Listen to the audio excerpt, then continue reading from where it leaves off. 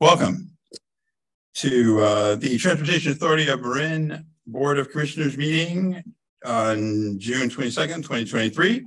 I am Brian Colbert, Chair. Jennifer, can we have a roll call, please? Commissioner Blaustein, absent. Commissioner Carmel. Here. Commissioner Carroll. Here. Commissioner Collin. Present. Commissioner Catrano. Present. Commissioner Eklund. Present. Commissioner Fredericks. Here. Commissioner Chemnitzer. Absent. Commissioner Kuhl. Here. Commissioner Moulton-Peters. Commissioner Ravazio. Here. Commissioner Rice. Here. Commissioner Rodoni. Here. Commissioner Sackett. Here. Vice Chair Lucan. Here. Chair Colbert. Here. Great, you have a quorum. Thank you so much, Jennifer. Can you provide the public participation announcements? Yes. This meeting will be conducted as a hybrid meeting. A Zoom webinar link has been provided as well as accommodations for in-person attendance. There are a number of ways that the public may participate in today's discussion. For members of the public participating in person, the board chair will recognize persons from the audience who wish to address the board during public open time or on a particular agenda item at the time that that item is considered by the board. Members of the public participating by Zoom may provide verbal comment on any item during the open time for that particular item by using the raise hand feature or dialing *9 and waiting to be called upon to provide your comment. Meeting-related comments may also be sent to info@tam.ca.gov and will be read when the specific agenda item is considered by the board and will become part of the public record. Please note that there is a 2-minute limit per comment. Thank you. Thank you, Jennifer. So now we move on to agenda item 1, which is the chair's report, which is my report. So following last month's discussion of the countywide transportation plan, I am announcing the formation of a new ad hoc committee, the Countywide Transportation Plan Ad Hoc, which is being formed to help guide the CTP process. The members will be Commissioners Rodoni, Moulton-Peters, Commissioner Farrick, and Commissioner Mary Kate, and myself. So thank you all for agreeing to serve.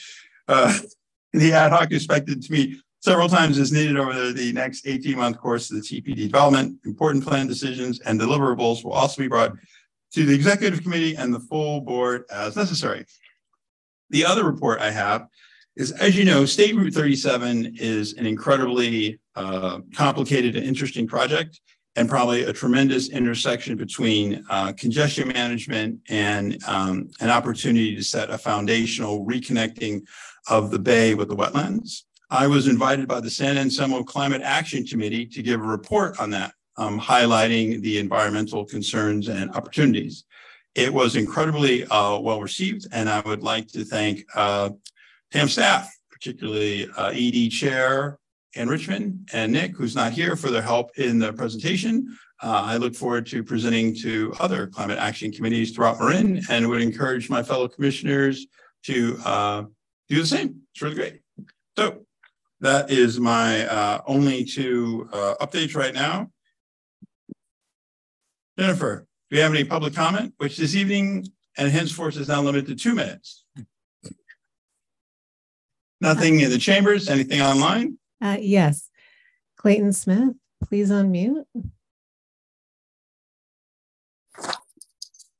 I'd like to comment on Tuesday evening's meeting in Mill Valley concerning the rebuild of the interchange at Strawberry. It was held upstairs in a small room without air conditioning, which faced the sunset. It was hot and stuffy. Noisy fans had to be deployed to restore some comfort to the folks attending. Also, there were not enough chairs deployed, even though a large stack of chairs were right outside the door in the adjacent hallway. The speaker had an English accent and a very soft voice. He definitely needed a microphone to be heard properly, and none was present. The smallish screen was too close to the projector to reveal the graphic information details clearly. I think others thought the event was to present some solutions to the complex circulation problems at the interchange. Instead, it was rather an event requesting suggestions from the community which I found very unhelpful, and I thought most other people did too. At the end of the event, your staff did the usual thing, manning the posters and stands and talking to some of the attendees after the formal presentation was over. The ex-mayor of Mill Valley provided essentially the only really useful insights during the meeting, and he was part of the audience. It was not well attended, probably due to a lack of notice to the public. It's widely understood in our community, I think, and agreed to, that the problems of circulation in Southern Marin, to fix them, you need to fix first the 580 interchange at Sir Francis Drake. It's the primary source of the endless bottlenecks we suffer with. Why it has gone on so many years is really a political issue of the first order. Thank you.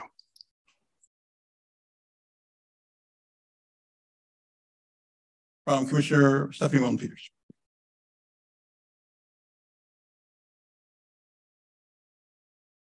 I did not bring my MTC report. I just forgot, and I'm really embarrassed and sorry. I will bring one next month. Well, I will apologize for not recognizing the incredible work you're doing on the budget. So thank you for that.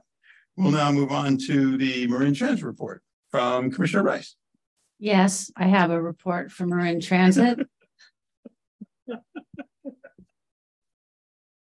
Actually, just one item, actually a couple bullets on one item, and it's about the Marin Transit free fare promotions that are happening this summer. The first is the Youth Ride Free program, which runs through the months of June, July, and August. Marin Transit and the transit agencies in Sonoma County have joined forces, and are offering free fares for the entire summer for youth ages 18 and under. The second free fare program is during the county fair. And let's see, so Marin Transit will be offering free fares from June 30th through July 4th. This promotion is for all riders on all local Marin Transit routes, and it is also a partnership with SMART. So Marin Transit and SMART will be adding service to the Civic Center and Fairgrounds to accommodate the higher ridership during the fair. Both programs are intended to attract new riders and to the transit services, and to thank loyal riders who ride transit regularly, and to reduce congestion in and around the fair during fair days and during the summer months. That's the end of my report. Thank you so much. We'll now move on to the SMART report from Commissioner Lucan. Thank you, Chair Colbert. A couple quick updates. Not that our general manager at SMART or our board is competitive, but we were very proud to announce that they took over the #1 spot for transit agencies in ridership return post-pandemic for the month of May. Ridership is continuing to go on the right trajectory. Last Friday, SMART launched their Smart Connect micro transit fully electric shuttle near the Santa Rosa Airport Station. Ann Richmond, our executive director, was there for that celebration. I know for TAM, we'll learn a lot from the pilot that SMART is doing, as we're always looking at first last mile connection. It was a great celebration and a pilot project, so we'll learn a lot about that. A fully electric shuttle on demand at the airport station to provide connection to the airport and the surrounding business park and community there. Also, another positive news from SMART.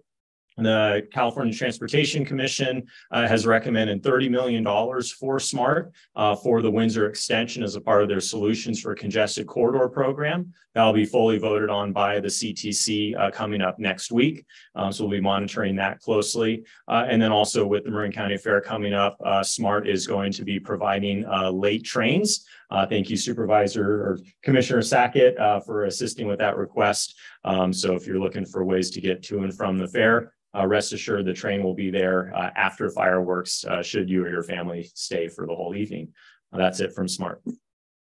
Thank you for that report. Public comment, none in the chambers. Jennifer, any online? I don't see any hands raised at this time, Chair. Thank you. We'll move on to item number 3, the Executive Director's Report. Okay, thank you, Chair. Good evening, everyone. Nice to see you all. I have a few items to share with you, some of which have been mentioned, so I'll go quickly through those parts. But wanted to start with some exciting news that the California Transportation Foundation earlier this month awarded the North-South Greenway Gap Closure Project as the Active Transportation Project of the Year. TAM had submitted a nomination in partnership with Caltrans and the city of Larkspur. This is the project that opened over the summer last year and connects the pathways south of Corte Madera Creek with those north of the creek, including the SMART station, the ferry terminal, regional and local bus connections, and many other points of interest. The awards were presented at the CTF Roaring 20s themed award ceremony in Sacramento earlier this month.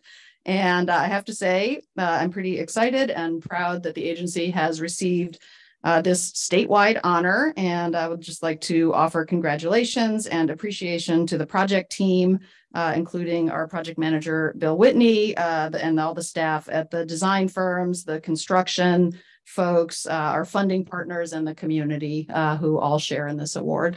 And if you're around the TAM offices, you'll get to see the nice little glass trophy, if you will. Next slide. Some progress to report on the Marin-Sonoma Narrows project. If you've been up in that part of the county, you probably noticed over the June 10th weekend, Caltrans and the contractor successfully switched the southbound traffic to a temporary alignment in the newly constructed center median lanes. So this shift makes room to begin construction on the southbound lanes, which is called phase 2, and that's expected to take about 9 months. And then the northbound traffic will be moved to the median so that work can commence on the final northbound lanes, and that's called phase 3. This project in Marin County is the last remaining high occupancy vehicle or HOV lane construction on the 17-mile Marin-Sonoma Narrows program, and will complete continuous HOV lanes on 101 from Sausalito to Windsor in Sonoma County. And this portion of the project, the B7 portion, is scheduled to open for use in mid-2025. Next slide.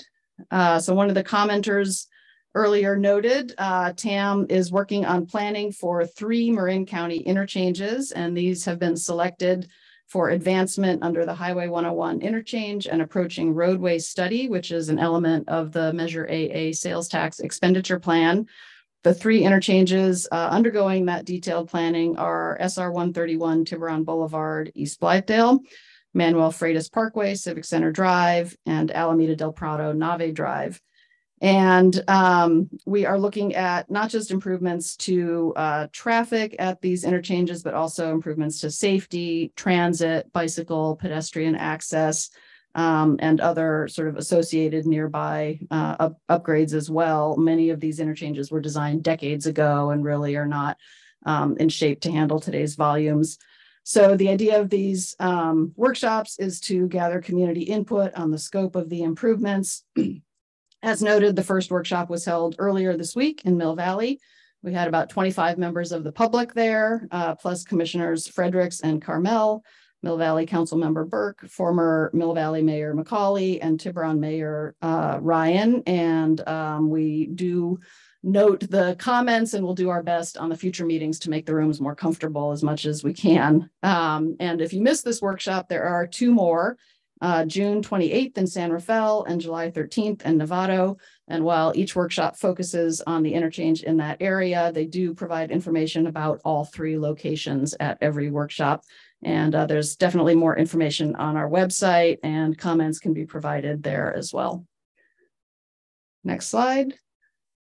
I'm also pleased to note that earlier this month, June 13th, TAM and the Sonoma County Transportation Authority, or SCTA, released a request for proposals for the development, launch, and operation of a pilot bike share micromobility program in the 2 counties along the Smart Rail Corridor.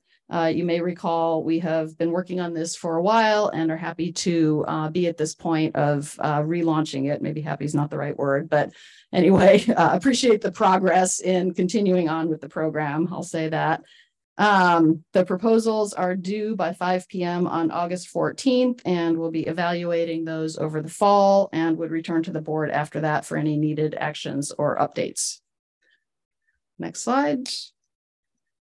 On the grant side, you may remember that every other year, TAM solicits project applications with funds from the Transportation Fund for Clean Air from the Air District for projects that reduce emissions, and from Transportation Development Act Article 3 funds from MTC, which are geared towards bicycle and pedestrian improvements. The call for projects makes available approximately $1.3 million, and we've notified local agencies of this opportunity, and applications will be due on July 18th.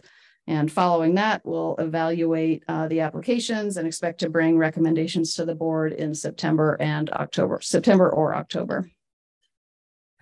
Next slide. Also in grants news, because sometimes we are the grantor and sometimes we are receiving grants. And in this case, we are expecting to be approved for a grant for $400,000 from MTC as part of their Mobility Hubs planning program. And the grant award would support TAM in developing mobility hub plans at Marin's rail and ferry stations. This was already approved at the MTC Planning Committee earlier in the month, and we're not really aware of any issues going forward. You may ask, what is a mobility hub? And in general, it's a place in a community that brings together public transit, other services like bike share or car share, and other ways for people to get where they want to go without a private vehicle. So our grant will develop mobility hub plans at each of these locations, and will also help meet the station area's access requirements for compliance with MTC's transit-oriented community policy. So we will, of course, be coordinating the development of these plans with the transit operators and with the local jurisdictions. And if the grant is awarded as expected, the funds will take a few months to process. So probably towards the end of the fiscal year, and then the work itself is expected to take about a year. End of the calendar year, I should have said. Speaking of planning, Caltrans District 4 is updating the Bay Area Bike Plan. This was last done in 2018. And they have a public survey all open now for comment and feedback. They're developing this in cooperation with local and regional partners to ensure that improvements on the state highway system work with local proposals for local bike networks. So the Caltrans vision is that by 2040, people in California of all ages, abilities, and incomes can safely, conveniently, and comfortably bike for their everyday needs. And we have the link to the survey shown here and in the written report, and it's probably on their website as well. Planning must be in the air because the Golden Gate Bridge District is also requesting public input. They are developing a district strategic plan, and as we exit the pandemic, while recreational and tourist travel has mostly returned, commute travel has not. So the district is thinking about their future and seeking public input on what should be their strategic focus. So we have a link here to their webpage, which provides more information about their process. As Commissioner Lucan mentioned, last Friday, SMART held their ribbon cutting event. I have to say it was pretty fun, a lot of excitement at the event. And we're especially interested in seeing how this pilot goes. And we know that SMART will be monitoring it as well to determine, its success or any tweaks, and whether there may be similar opportunities at other stations too. Next slide. This is our monthly chart with the recent and upcoming community events, bringing to your attention a few things. So the interchange public workshops are listed here. The Marin County Fair is listed here as well, because TAM is supporting a transportation electrification area at the fair, along with staff from the county and MCE. And as Commissioner Rice noted, the Marin Transit fixed route service will be free for the 5 days of the fair, not just to youth, to everyone. And there will be additional buses and extended hours for both the local service and the Smart Rail as well, so that people can get home after the fireworks. Also in turning to state news now, we like to show this chart that indicates the SB1 funding for local streets and roads infrastructure. SB1 was passed in 2017, and it does provide additional annual funding for the local streets and roads program to address maintenance on the local system. And on July 1st of each year, local agencies are required to submit their list of projects to the California Transportation Commission for the coming year's funding. And then CTC is scheduled to approve the lists in October. So this table shows the estimated funding for Marin agencies in the coming fiscal year. And you can see here that the SB1 funds make a big difference. They are almost double the pre-SB1 state gas tax subventions. So the total estimated amount for the county is a little over $21 million. Next slide. This is the last one. And I just want to note that attached is the Caltrans monthly project report for Marin County. And with that, I'd be happy to answer any questions. Thank you, Ann. Let's see, any commissioner questions? Commissioner Moulton-Peters. Thank you. Ann, could you repeat, do we have locations for the mobility hubs? Can you repeat that information? The hubs that are included in TAM's grant application were all of the smart rail stations and all of the ferry stations. So Sausalito, Larkspur, Tiburon, and then the smart stations. Great. Thank you. And then I just want to take the opportunity to congratulate Bill Whitney again. That is a wonderful bike project. If you haven't had a chance to ride across Corte Madera Creek, it was terrible before, and it is really nice now. So nice job, Bill. I know that was a challenge and you did it. So congrats. Commissioner Castrano. Yes, thank you, Chair. One question, Ann, with regard to the Caltrans Bay Area Bike Plan, I'm sure this is going to come up later in the agenda as well, but how does TAM interface with that planning? I think in 2018, we were actually on the technical advisory committee. Did we sign up to do that again this time? I'm seeing nodding. So yeah, we'll be participating in the process in that way. Right on. Okay. Thank you very much. No other commissioner comments? Thanks again, and congratulations, Bill, on a job well done. That it's been a long time coming, and we certainly appreciate your efforts. Moving on to public comment. Chamber remains eerily silent. Jennifer, anything online? Chair, I don't see any hands raised at this time. Excellent. Thank you so much. We'll now move on to open time for public expression. Up to 2 minutes per speaker on items not on the agenda that are within the subject matter of our agency's jurisdiction. While members of the public are welcome to address the board under the Brown Act, board members may not deliberate or take action on items not on the agenda and generally may only listen. Jennifer, anything online?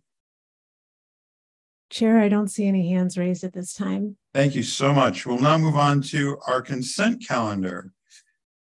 Item number 5. Do commissioners have any changes they care to make to the consent agenda?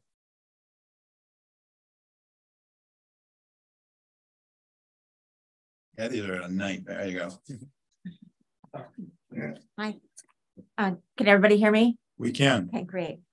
So I just wanted to call to the attention of the TAM committee that on item number, I can't get it here. Is it item F? Item F, adopt positions on new bills. One of the new bills that's under the watch of AB 99. That's Damon's bill. And I just wanted to urge this committee to the appropriate time to move it from a watch position to a support position. This is where Damon's bill is asking Caltrans if the county or a city has designated a non-pesticide area that the Caltrans should respect that. Our MCCMC legislative committee has taken a support position. And so it's kind of weird that one part of Marin County, all the cities support it, and all the cities that are represented here on TAM have put it on a watch. So I would just encourage this committee either tonight or in the future to consider a support position on AB 99. Thank you for those comments, Pat. Any additional commissioner comments? Chair Colbert, if I can speak to that, we did bring that up at our executive committee, Commissioner Eklund, and I would agree with you. We had the discussion on whether or not AB 99 fell under the sort of auspice of a transportation commission. And there was a little bit of dialogue back and forth, and kind of the consensus was that it didn't. But I also think we've put it on the metrics of TAM bills. So I would support a motion today to change that from a watch to a support position on AB 99. Great. So then I will make the motion to support AB 99. And the reason is, I think, number one, we need to do this because pesticide use is, we need to really limit that. And then secondly, it is supporting Damon. And Damon is doing a lot for Marin and Sonoma County. And thirdly, it's on the watch list. So if we're not going to support it tonight, then I suggest we take it off the watch list so it doesn't look like we're not supporting him and his bills. Thank you. Pull this off consent. Do I see Commissioner Rice? Yeah, no, thank you. And I just want to, I'm on the executive committee as well. And the county also has submitted a letter in support of the bill. And our discussion was that it just, what falls under the auspices of the Transportation Commission versus the local jurisdictions. And our conversation on that day was that given all the jurisdictions are supporting, it's really not necessary for TAM to, nor does it, and are we spilling into other areas? Is there a slippery slope, what have you? I don't have any objection to a support position, but it didn't, I don't think it ever should have been on our list, frankly, but even, yeah.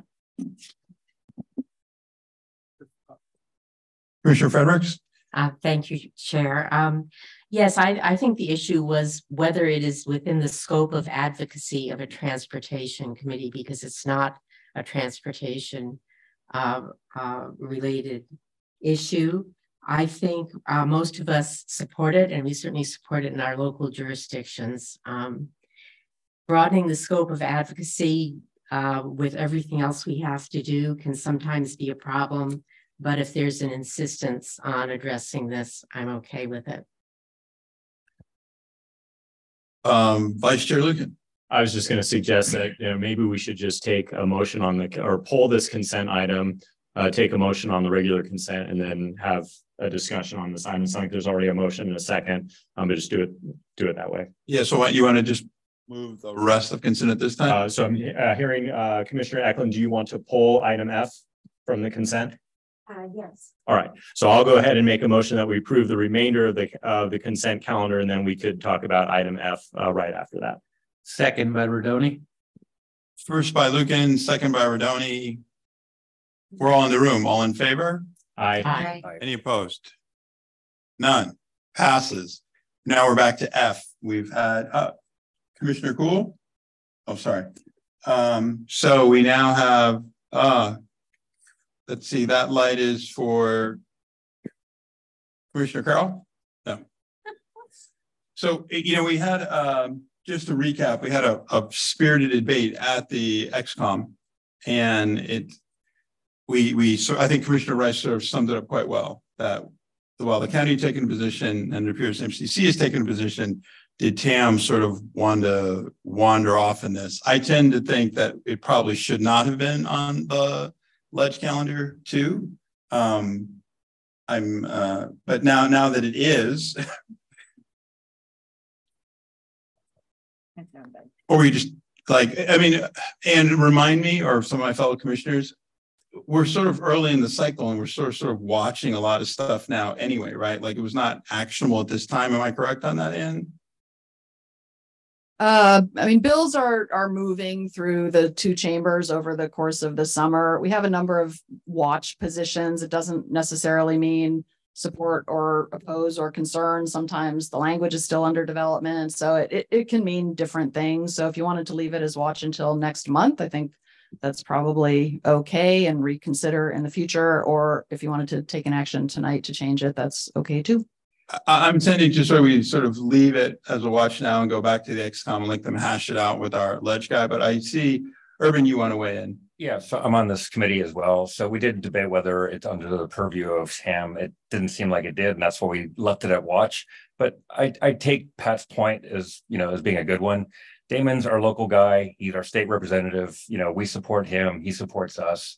I think we're mincing words here. I'd say we just move it to support. So we have, at this point, I'm gonna make that motion. I already made All right, is there a second? Yeah. Did Mary decree? I would second and also just state that it is Caltrans, so it's not completely unrelated to transportation. I think it is a transportation agency. So I would second the motion to change AB 99 from a watch to a support. All right, now we're gonna listen to Commissioner Rodoni. Thank you. So I'm very supportive of this, of doing this tonight and moving it to the support list. But I wanted to caution everyone, because our experience in West Marin over the last 50 years is once we pass a no pesticide requirement on the roadsides out there, they stop doing maintenance. And we've been suffering ever since. Hopefully this bill becomes much more broader, and Caltrans shifts their head around a little bit and starts dealing with this on a basis that's non-toxic. It would be much better for everyone. But I wanted everyone here to know that we've suffered for 50 years because of the choice we made in the 80s. Well, thank you for that. And with that, we have a first by Eklund, a second by Sacklet. All in favor? Sacklet. All in favor? Aye. Any opposed? Passes. We now move on to item 6, and this is the adoption of the proposed TAM fiscal year 2023-24 annual budget. I will now open the public hearing on the proposed TAM fiscal year 2023-2024 annual budget.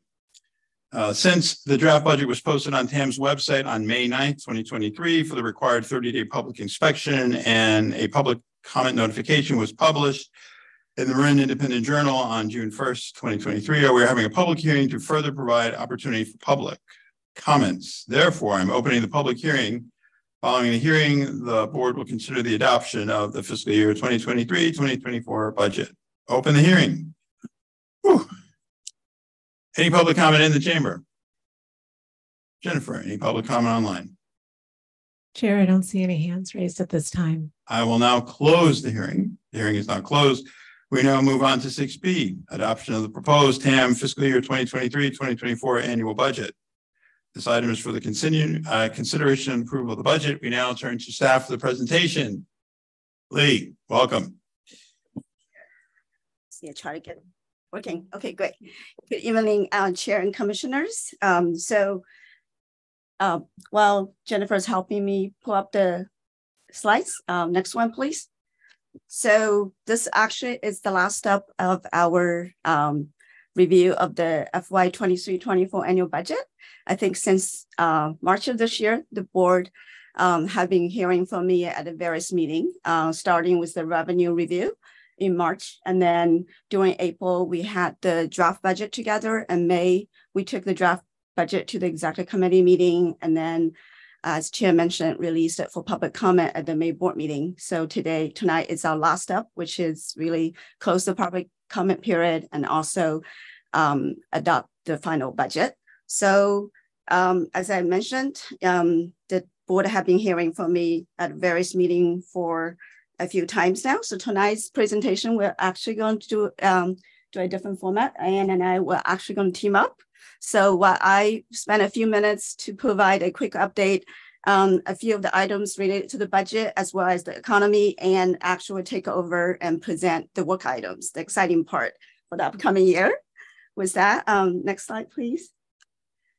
So a very quick reminder, our budget document includes 4 main components: the executive director's message, which provide an overview of TAM's budget situation and highlight prior accomplishments as well as major projects planned for the upcoming year. And then we have the general budget overview, which is the process, the timeline. Then we have the annual budget, which is specific for the upcoming year budget numbers, projects, and also expenditures by category. And the final component of the budget is the work plan by function. Next slide, please.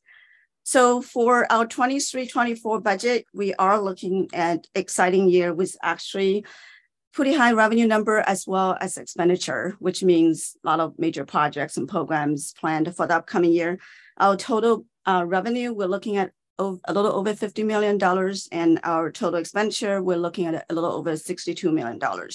I think this is the highest year this agency had so far. And moving to the next slide. So this slides actually highlight a couple of the major revenue items as well as expenditure item for the upcoming year. Our sales tax is still going strong. We are still projecting a positive increase for the upcoming year. We're going to reach a new high at almost $36 million. And a hope is that will at least continue for the upcoming year. And our Measure B revenue, it's a little bit different. We are suffering a little. Maybe that's because we're doing a really good job trying to get people out of the car. So we are seeing a little decrease on that revenue, but it is a relative small revenue as the board understands. In terms of MTC planning funds, we actually have a higher planning grants expected from MTC. Part of the reason is because the countywide transportation plan that will be funded by MTC planning grants, and also exciting news about ARMS 3. So we are moving some of the projects that are eligible to ARMS 3 to be funded directly by ARMS 3 and getting reimbursed in the upcoming year. Another exciting revenue source is the Marin City earmark from the state. So we are actually expecting that $10 million check from the state very soon. But in terms of expenditure, in terms of revenue, we can actually realize for the upcoming year, we're looking at $3 million that ties to the work that we expect to accomplish in the upcoming year. Our interest revenue right now, we're looking at close to 1.8 million. But as I mentioned, we're expecting that $10 million check from the state, and as well as the additional 20 million. So if those two checks both showed up, I think our interest revenue for the upcoming year will surpass $3 million. Keep in mind, those interest revenue, we probably have to keep it for the project that itself. But it is still exciting to have that money. In terms of major expenditure item, as we listed here, transit. So Marin Transit with the ending of the federal support. So they are looking at dip into prior year accumulated fund balance. So they will be asking over $21 million for the upcoming year for the operation and capital needs. And then major roads project, we are expected to deliver another $8 million work in the upcoming year. Which is exciting. And local streets and roads, close to $7 million will be distributed to the local jurisdictions. And then same with Safe Routes to School, the education portion, we're looking 1.26 million. The board just approved the contract to the new, I guess, the same Safe Routes to School education team. And then also the Safe Pathway project, that's the capital components. We're expecting over $1 million project will be finished upcoming year.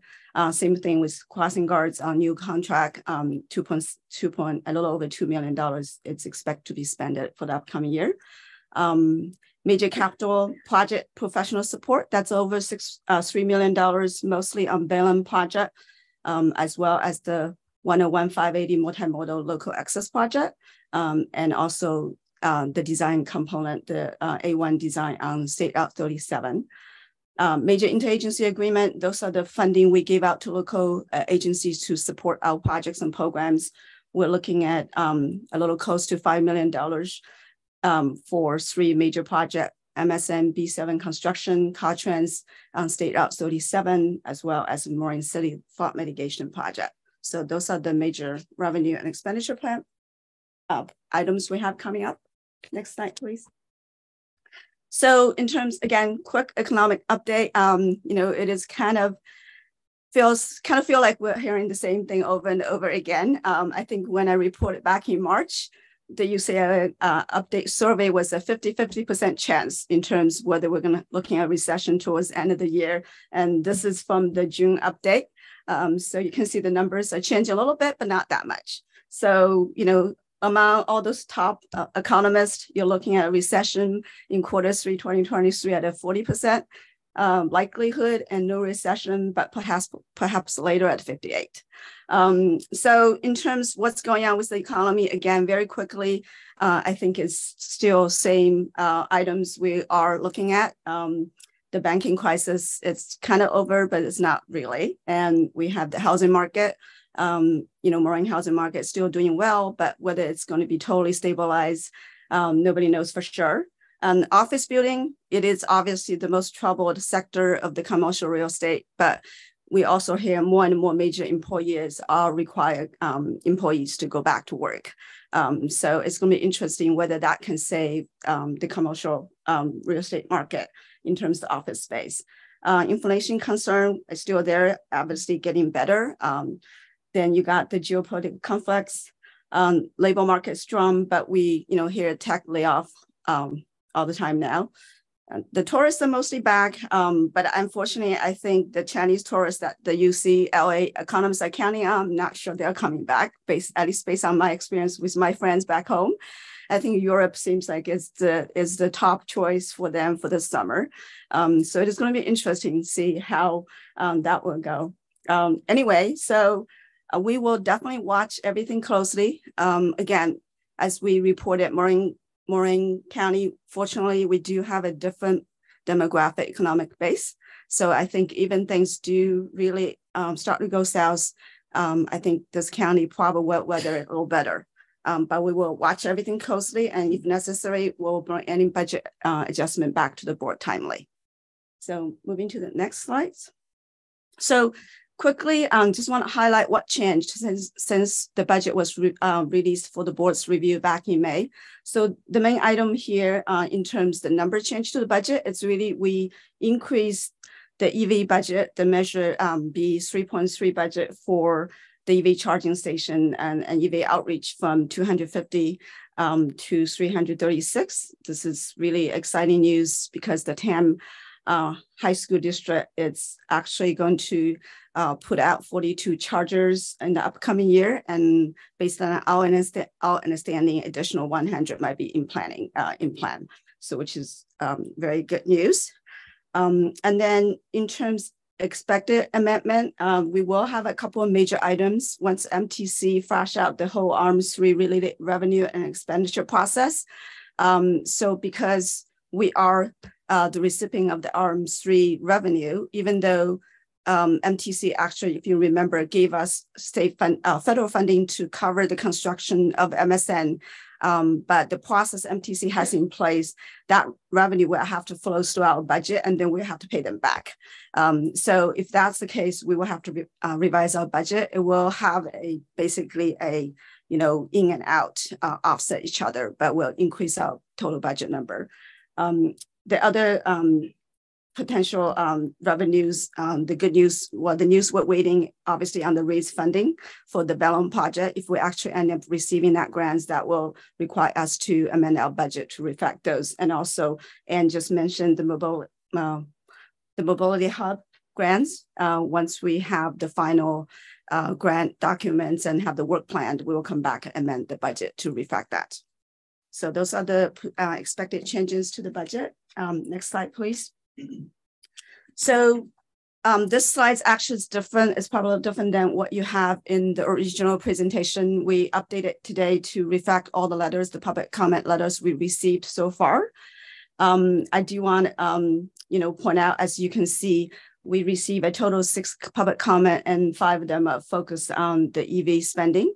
I want to report to the board that Ann and I actually together or separately reach out to those group, and our staff is ongoing communication with the group. We really appreciate all the EV community's support of TAM's work. And also we appreciate all the suggestions to provide us in terms of what we can focus on. I do want to take this opportunity to point out again, our document is a live document. So as some of the EV comment letter addressed already, we have the ability to adjust our budget if there is a determined needs coming up during the middle of the year. And the TAM board also always have the authority to direct staff to make those changes if necessary.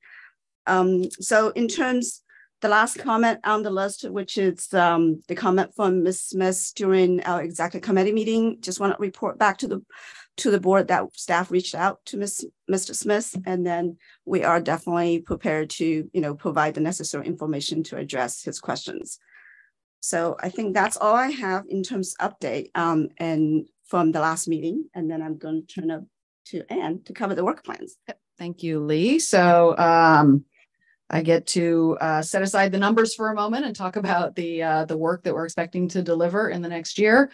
And just overall, one of the main functions of TAM is to deliver what's in the expenditure plans for measures A, AA, and B. And so a lot of what we do is continuing to advance those projects and the programs and the plans that are called for. This year, we also have kind of a new opportunity to implement the amendments to the Measure B expenditure plan that this board approved earlier this year. So we'll be bringing information on those details to you starting next month. And then in addition, just continuing to support local efforts where we are providing funds for projects or services and, our relationships with all those local agencies. So in addition to that, of course, public agencies, including TAM, are continuing to adapt post-COVID, and this will affect work across several areas, including things like traffic monitoring, the economy and our budget, as Lee just described, outreach and communication, some of our internal policies and operations.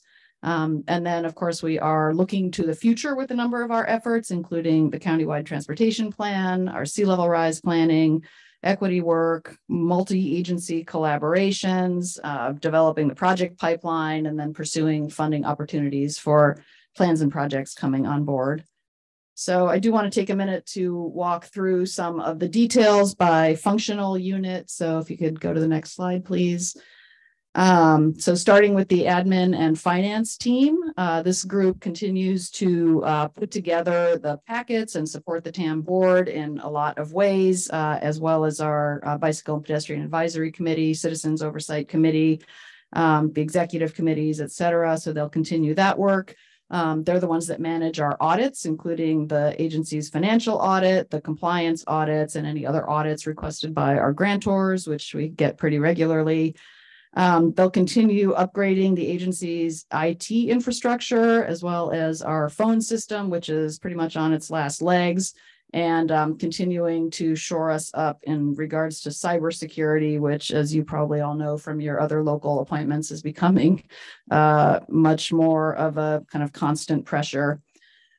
This year, we are going to be taking on a agency classification or compensation study. This is the first one that TAM has done in quite a while. So we'll be looking at how our agency's positions and compensation benefits compare to our peers. And we'll be bringing back any findings from that probably midway through the year. And then, of course, just ongoing, agency cash management, investment management, payroll, accounts payable, preparation of things like the budget. So all that work will continue in the next year. Next slide. Our public outreach function will continue to do outreach and public engagement for various TAM projects and programs. We will also support outreach efforts for our partner agency projects in Marin, Caltrans projects, local projects, other TAM funded improvements, put together educational materials for board members, community groups, work on special sessions such as for the CTP. We have paused our student internship programs during COVID. We are trying to bring those back. So we'll be working on that in the upcoming year as well. And then we just have regular ongoing communication and materials such as the monthly traveler newsletter, press releases, et cetera. So all that work will continue into the next year. Next slide, please. On the planning side, you've heard about some of this in recent months. Particularly, we'll be working on developing the countywide transportation plan, launching the sea level rise planning work for the Marin Transportation Network, doing community-based transportation plan updates as needed. MTC is updating Plan Bay Area this year. It's that time again, believe it or not. So we are already participating in that, responding to information requests, and we'll continue that work. We are developing a new traffic monitoring program. We're trying to see what we can do using more big data sources while continuing to be able to make comparisons to our historical data. So we're working on a strategy for that. We have been participating with the Marin Wildfire Prevention Authority on their wildfire evacuation plan, which is, some of you may be familiar with this. It's a very sophisticated planning and modeling effort. Our staff has been involved in that. I think they're trying to wrap that up in the coming year and move towards implementation of some strategies. So we'll continue that work. And then you'll hear more about this in the next item potentially, but we would like at some point to develop a countywide active transportation plan. And this is probably beyond the capacity of the countywide transportation plan itself. So over the next year or so, we'd like to continue working towards that. In terms of program management, a little bit different than planning. I mentioned the bike share pilot program, so we are rebidding that. We hope to be developing that during the year. The Marin Commutes program, continue to monitor and implement the campaigns for that, as well as its related programs such as van pools and emergency ride home. The State Route 37 pilot TDM program has largely concluded, but we do have some wrap-up work to do on that. TAM's innovation program is something that we would like to return to in the coming year as well. So we'll be working on advancing the discussion and hopefully implementation of that. The alt fuels program, continuing to provide the rebates and work with locals for charging infrastructure, fleet rebates, and outreach efforts. Assessing first and last mile programs, and then of course, continuing the work of the Safe Routes to School program throughout the county and hopefully making some adjustments and expansion in a strategic way with that program. Next slide. On the programming and legislation, you approved on the consent calendar tonight releasing the strategic plans for Measure B and Measure AA, and so continuing to get those through approval and then any updates that may be needed. Managing all the funding allocations and reimbursement processes for the measure programs. You know, as Lee noted, this is millions of dollars every year that we send out to local agencies. And so we have to manage that process. I mentioned the TFCA and TDA funds that's open now. So overseeing that call for projects and monitoring the Safe Pathways program. I think we have a call for projects coming up for that probably towards the end of the year. The equity investment analysis, something that we talked about last fall, I believe, with this commission, kind of looking back at TAM investments over time and seeing how they kind of relate to communities of concern or equity priority communities in the county. So we'll be getting more into that work. Continuing to provide state legislation support with bill tracking, state budget tracking, earmarks, looking for funding opportunities, all of that. Probably of great interest to you all is developing a process for the Measure AA expenditure plan 6-year review. So I think we will come back to you probably late in the fiscal year to begin that discussion, at least on the process side.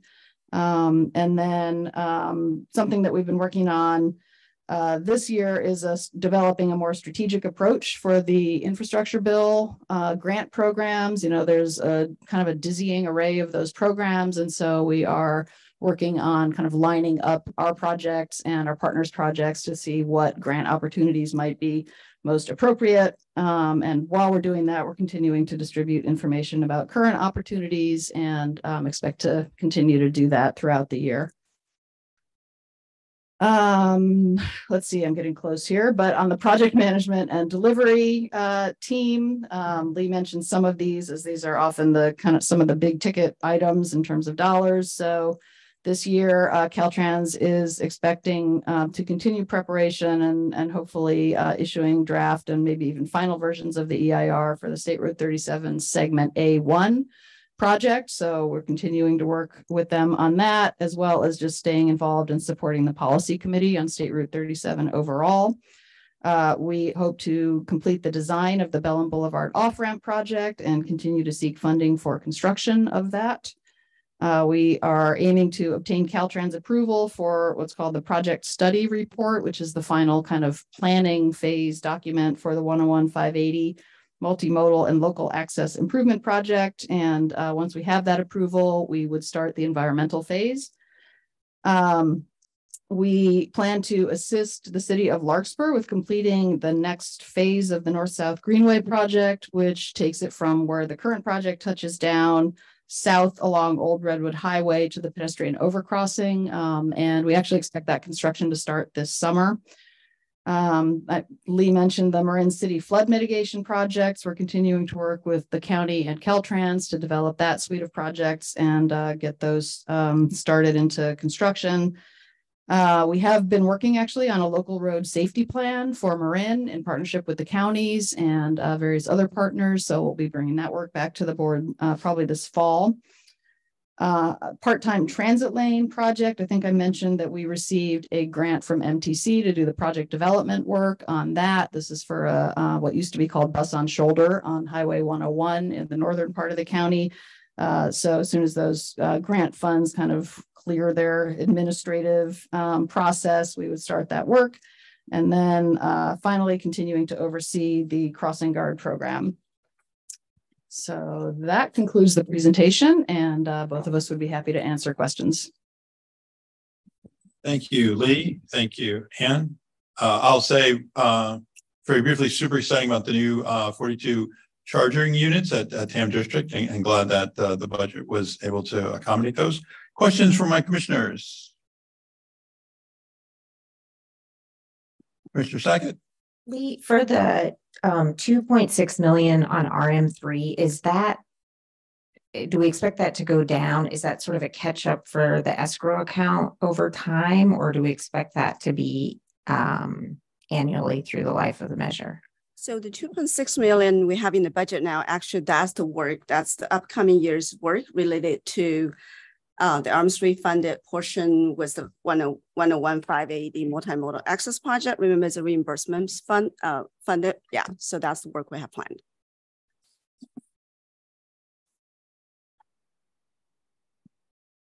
Commissioner Ravazio, is that you? Yeah, yes, please. Just a question on the work plan. You mentioned strategic expansion of safe routes to school, which sounds great, but I'm just wondering if you can elaborate on that a little bit and say if it involves the crossing guard sort of conundrum. So those are two programs that obviously are related, but they are typically managed separately. They're separate contracts. And when I mentioned the Safe Routes program, the board may recall we had a pretty extensive report on the program in May, and there was some discussion about the program being, extremely successful in many parts of the county, but perhaps needing to look at ways to bring the program in a broader way in some other areas. So that's what I was referring to, was the efforts to kind of get the program into some schools where it hasn't been as active in recent years or in its history. Commissioner Moulton Peters? Yeah, an observation and a question. On the EV letters that we received, my comment is I think there's ongoing confusion about TAM's role in EV development, as opposed to the role, for instance, that the county or the cities play, which is more the retail role. Will the EV acceleration plan be coming back to us, and is that an opportunity for us to sort out who does what? Because it really is confusing, I think, to people. Microphones are giving everyone a hard time tonight. We do intend to bring the EV acceleration plan to this board. We had been waiting a bit for it to work its way through the councils or sustainability groups at the local levels, and a lot of that is happening now. So I think we will be bringing it back in the fall, and that would be a great place to have a discussion about the role. There are a lot of agencies involved in this now. There are a lot of different programs and grants. And so, TAM has some funding and some kind of role and capacity, as does MCE, as does the Bay Area Air Quality Management District, the county, the locals. So there's definitely a lot of activity in this program, and we'd be glad to have that discussion. Yeah, I think when you bring it back, if you could map out who's got different pieces of it, it would help understand. My second question goes back to the TIFCA and TDA funding that you mentioned. And I wonder if you could just explain what projects are eligible. Is that planning as well as construction, or what do those grants cover? Just construction. Just construction, and typically it's bike and pedestrian type facilities, pathways, that kind of thing. Right. Yeah. I knew they were bike. But for planning those projects, where would funding opportunities for that come? So typically planning and project development activities and funding are covered by local jurisdictions. Sometimes I'm trying to think, like Caltrans planning grants, maybe another opportunity. Sometimes MTC has programs. I think some of our local allocations, like local streets and roads, would be eligible for planning as well. Right. I was just going to ask if TAM streets and roads dollars could be used for bicycle infrastructure that's part of streets and roads. Yes. So, okay, good. Thank you very much. Vice Chair Lucan. Just one question related to project management delivery. I should know the answer to this question, but I don't. What's happening with the Novato Boulevard major road project that was a part of the original Measure A funding? I don't know if you know that, or maybe Commissioner Eklund knows the schedule on that. I have a little bit of information, might have to get back to you on the details. So there is a current phase of that project that is eligible for the major roads funding under Measure A. And we have allocated some of that funds for the environmental work, which I believe has been completed. And I think they're now in the right-of-way phase, to which we also allocated funds, I think about a year ago. And we are holding somewhere in the neighborhood of $11 million for construction when they get to that point. Gotcha. So if that project moves up faster, then those funds could be released as needed or requested by the city?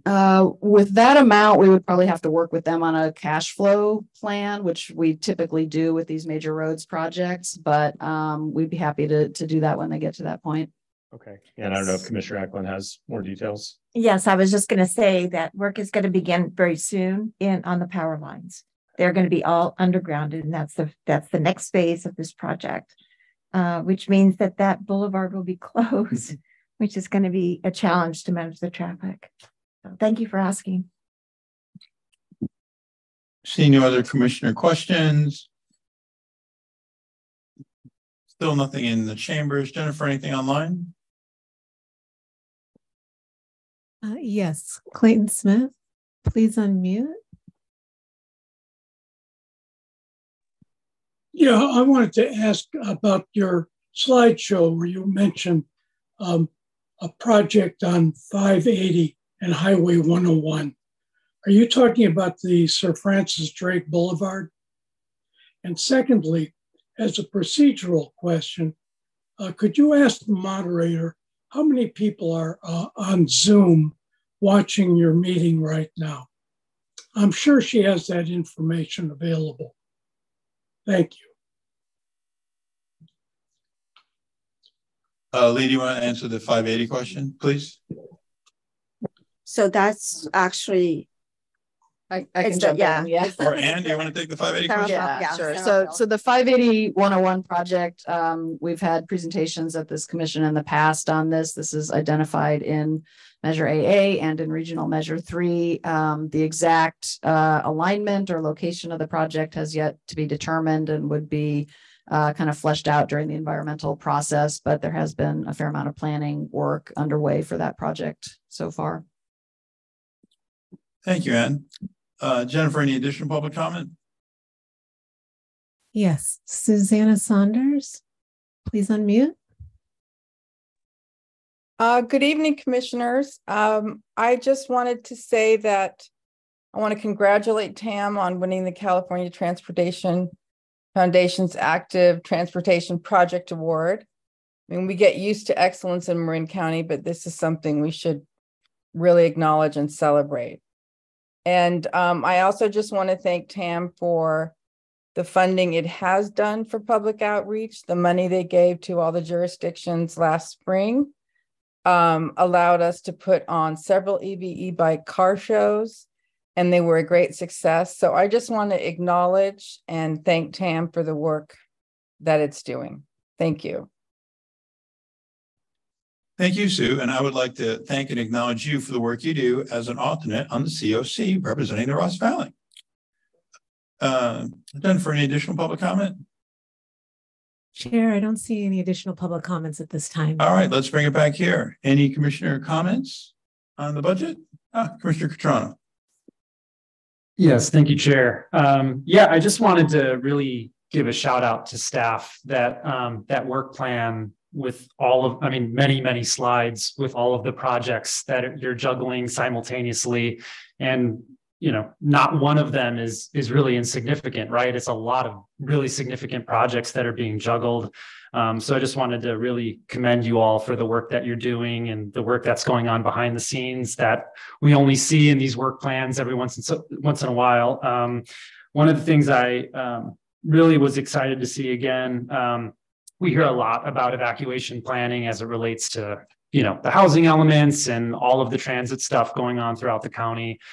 So really grateful for the work you all are doing on that, because I know my constituents in Fairfax and the Ross Valley, they're talking about that all the time, like what's being done. And so glad that we're lending a hand on that. The other thing, I just wanted to give a huge kudos. It felt like at the last APP XCOM meeting, we were talking about that sort of distinction between the countywide transportation plan and the countywide active transportation plan, and raising the fact that we ought to seek funding to do an active transportation plan to supplement. And it's already in the slide deck. So I'm glad to see that as we're having these conversations, they're already showing up in some of these work plans. So yeah, thank you. And I'm also happy to make a motion when convenient, Chair. Jumping in there, are we, Commissioner Cutrano? Any additional commissioner comments? And I just want to add in that today our board approved our budget, which did include an active transportation planner for a 2-year position. So really excited. I think all of this will dovetail well. Super exciting. Well, I'll close comments by sort of saying really thanks to staff for the budget lead. It's always clearly, easily understood, and it looks like you've got your hands full and you and your team with a chock full work plan. So very excited about that. Commissioner Cutrano jumped the gun. We've got a first. Don't anyone care to offer a second? Second. Second by Sackage. All in favor? Aye. Any opposed? None. Great. Passes. Move on to our final item of the night. This is the North-South Greenway and Cross Marin Bikeway Status Report. This is an action item.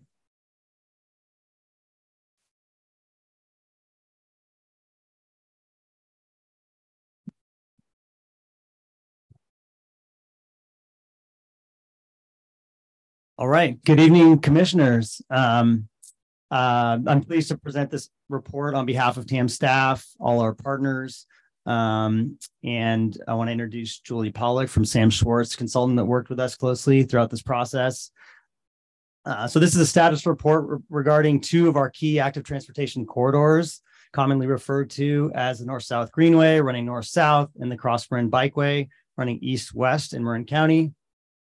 During this process, we communicated extensively with our local agencies, bike organizations, as well as the TAM Bike and Pedestrian Advisory Committee to gather all the information in the report. Next slide, please. This report is intended to identify the gaps in the North-South Greenway and Cross Marin Bikeway and highlight where improvements have been made. The report does not identify new gap closure project concepts other than, of course, the information that we gathered from local agencies regarding the status of these locations. Since October, we've been gathering status information and updating our maps accordingly. And in the report, you'll see that information along with the summary tables. So now I'm going to turn to Julie Pollock, who's going to talk about their work in more detail and get into the contents of the report. Next slide. Thanks for the introduction, Scott, and good evening, everyone.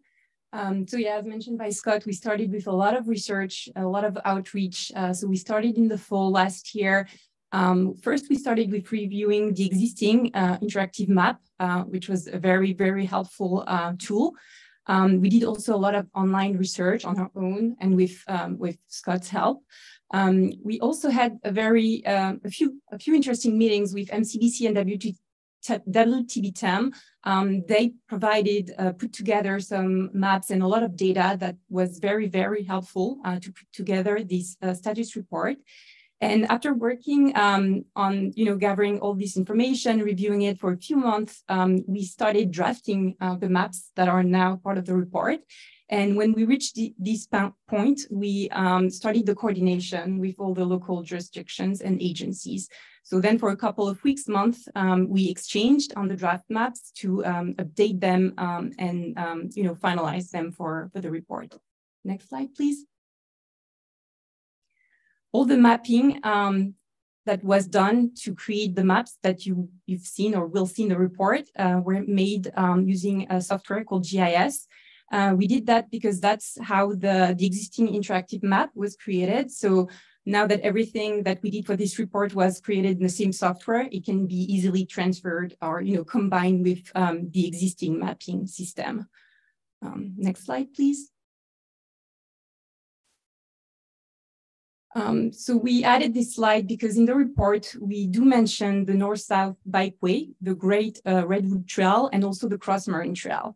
So the focus of this status report was not to study in detail these three corridors, but they're mentioned in the report because, at some point they connect with the North-South Greenway or the Cross Marine Bikeway. For the North-South Bikeway, we want to emphasize the fact that the description that we included in the report and the maps that we include in the report are based on discussions we had with the bike advocacy group. So they were not based on, official planning documents, any recent planning documents, because nothing was available. Next slide, please. In terms of the structure of the report, so we have 5 main sections. The first one is an introduction where we present the goal of the project and the study. The second section that we call the corridor quick facts are an introduction to present the 2 corridors. And then sections 3 and 4 are really the main part of the report, where we have all the maps presenting the 2 corridors, highlighting all the gaps we found and all the future improvements that we've been able to put together. And the report also has a conclusion, so it's the final part of the report. Next slide, please. Some important consideration when you review the report, if you've already reviewed it. We didn't try to rank any of the projects or gaps that we highlighted in the report. We just listed them and provided as much information as we could on the different gaps.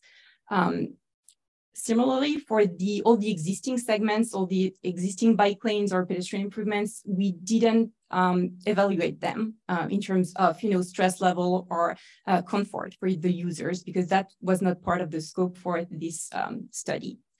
We also want to emphasize that most of the projects or future improvements that are discussed in the report will require more analysis, like engineering studies or environmental studies, before they can be implemented.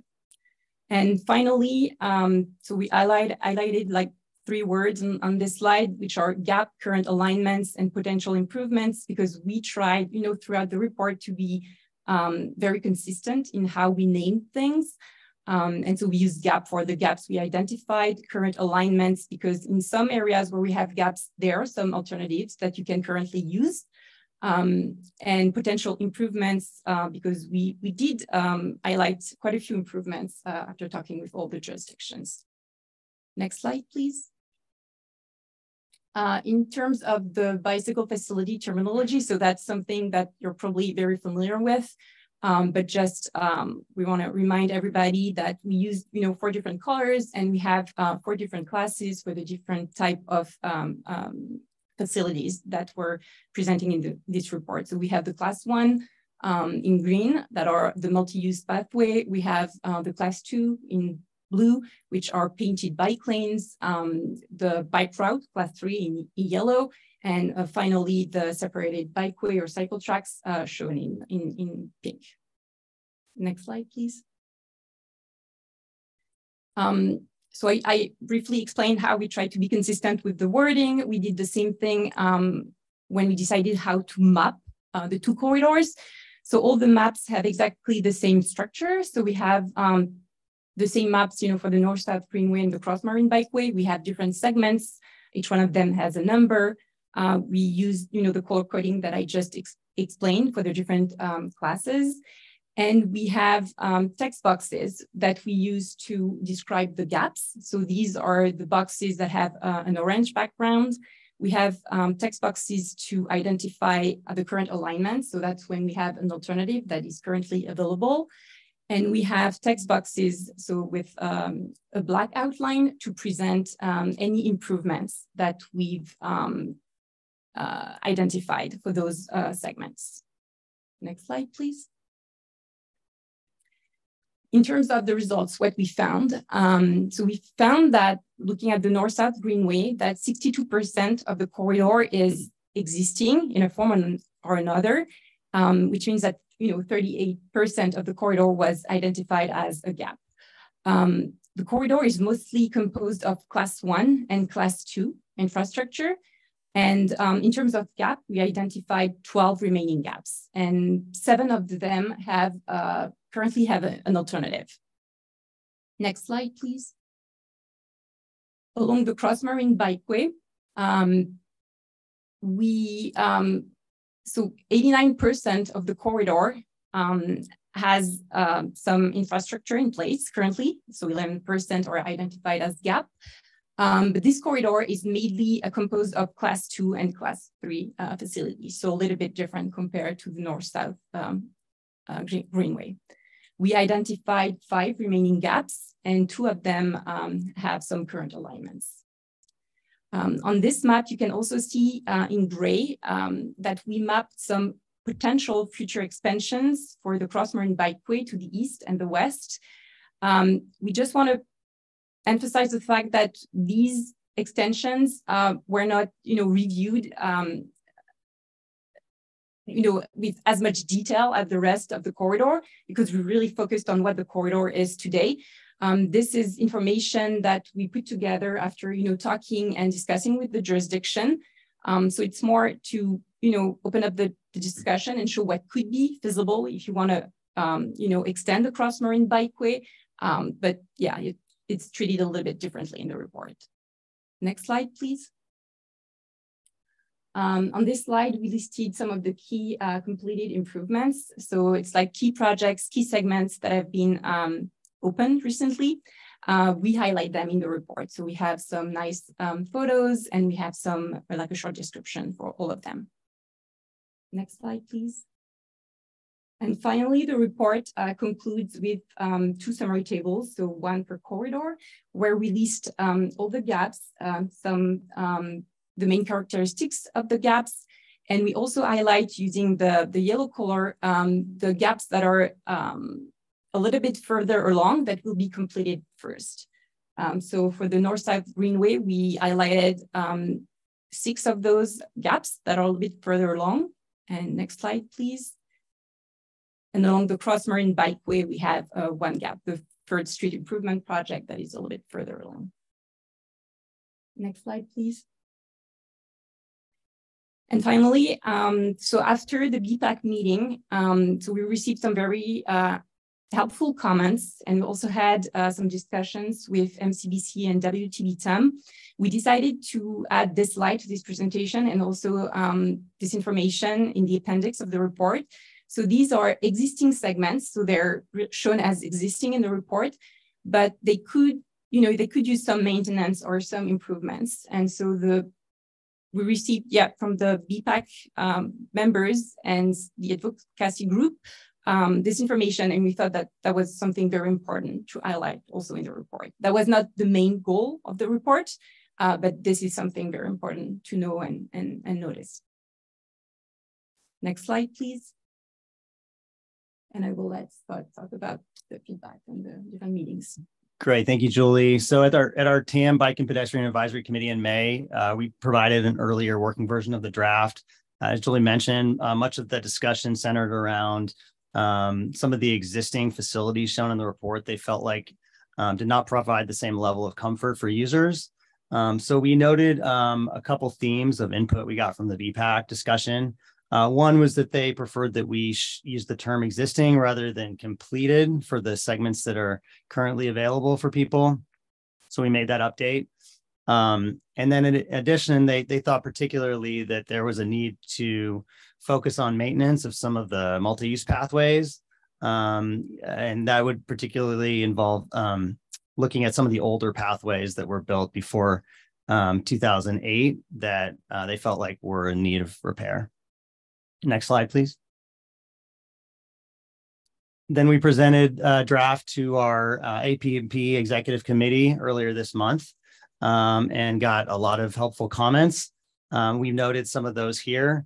One was that the report should enable coordinated grant application opportunities, especially where multiple projects on a given corridor may be seeking the same fund source. The comments reflected that in some cases, focus on alternatives to gaps would be important. And one example of that was the Horse Hill Path, shown as a current alignment, as a potential alternative to longer term and potentially more costly and complex projects such as the Alta Tunnel. While it wasn't part of this effort, a follow-up to this report could be a prioritization or ranking of gaps. Something we could look at in the future. It was noted that the Crossman Bikeway is a key linkage to the Fairfax-Bolinas Road. It's something that we should consider in the future. And then that there was an opportunity to consider more branding or marketing of these corridors, which could improve the public's understanding of the locations. Also could possibly help us with future grant applications. Next slide, please. So more broadly, as a follow-up to this report, we thought about our next steps, and here we categorize those into kind of 3 buckets. One, it would include monitoring, and that would be in cases where projects seem to be moving along fairly steadily, including locations such as the Smart Multi-Use Path within the North-South Greenway north of San Rafael.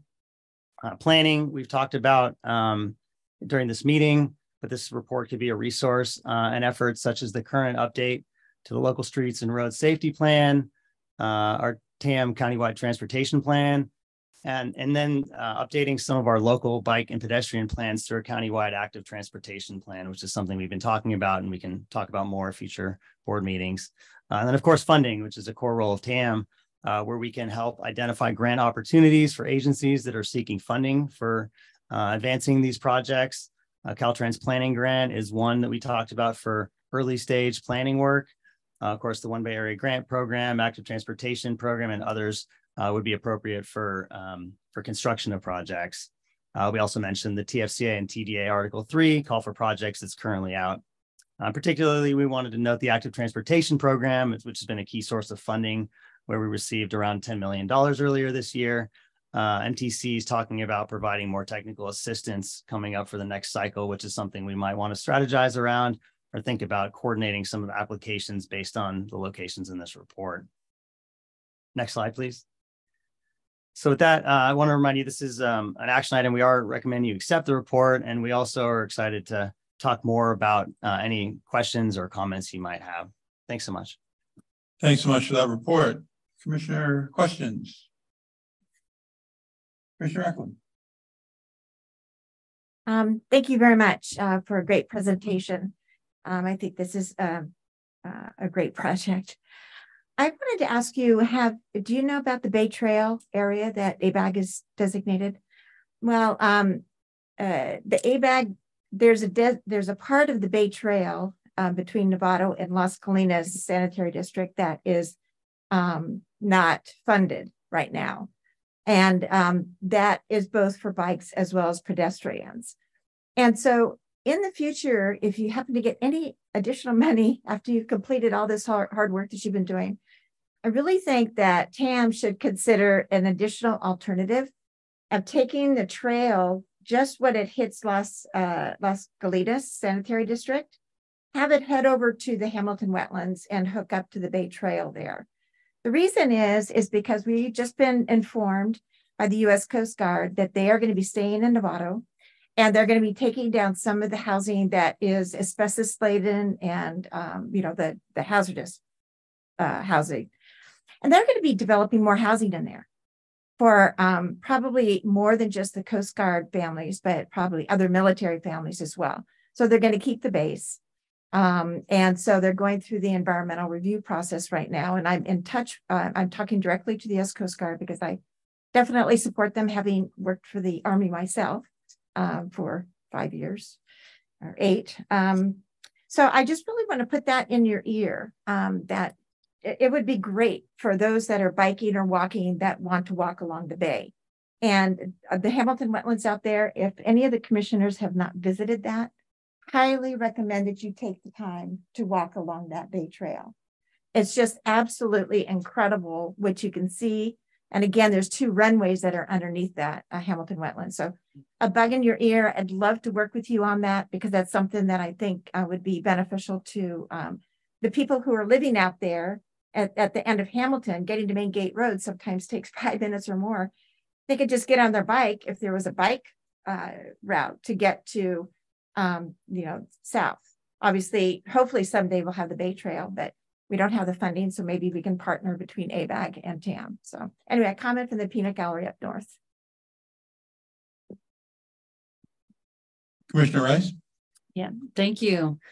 Great presentation and report. It's really nice to see this all in one place and the detail. And I have the printouts of the slides too as well, and each of the map segments. It's very cool. So did jump out at me on the staff report right away, front top page. The sentence under discussion, it says to develop a common understanding of the 2 corridors which have not been formally adopted by local agencies. And it strikes me that, and frankly, it comes up in the potential next steps and future steps in terms of recommendations. And I think it plays right into the development of the countywide active transportation plan. That would there be, here's my question, would there be value in frankly sort of formally naming and having the appropriate jurisdictions sort of adopt resolutions basically identifying this corridor and in terms of leveraging grant opportunities, et cetera. I mean, really formalizing that these are multi-juristic corridors that cross multi-jurisdictions, but oftentimes, and oftentimes when you go after grants when you can present that something is of value to multiple jurisdictions, communities, et cetera, and there's some formal resolution identifying them as such, it can be helpful. And I also think it would be, it plays right into the marketing, et cetera, et cetera. So can you, long-winded question, just explain if you think there would be value there, what it would take, and do we have any other examples of this? Sure. Okay.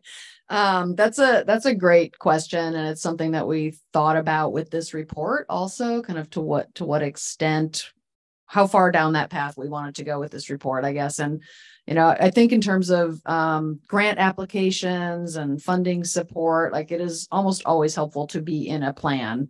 So at minimum, you would want these pieces to be in either a countywide plan or the local jurisdictions plans or both. Having said that, there are some areas, I think, on both corridors where there would probably need to be a fair amount more discussion before getting to that point. So that would be something that, TAM and the local jurisdictions would probably, need to tackle through additional planning efforts.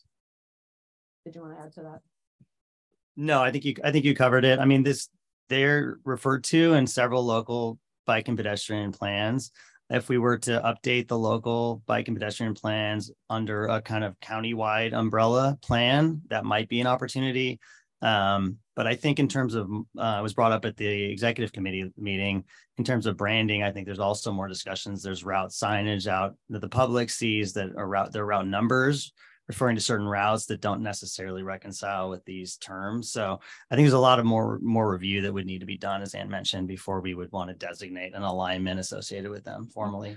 Yeah, and you won't buy in from everyone, but that specific recommendation, what or comment that the report should enable coordinated grant application opportunities plays right into that as well. And I think from funding agencies is, they know you're going to identify that you're filling a gap, but if you could say you're filling a gap that actually has been bought into multiple jurisdictions, I don't know. I just think it's important. And I think conceptually and social psychologically to actually embrace these as corridors that we buy into together has value. Thanks. Commissioner Carmel? Carol? Okay. Could you put up the slide? I'm sorry. Did I hear it was Carol or not? I'm sorry. Okay. Now we're all good. Okay. Could you put up the slide South Greenway segment 6, please?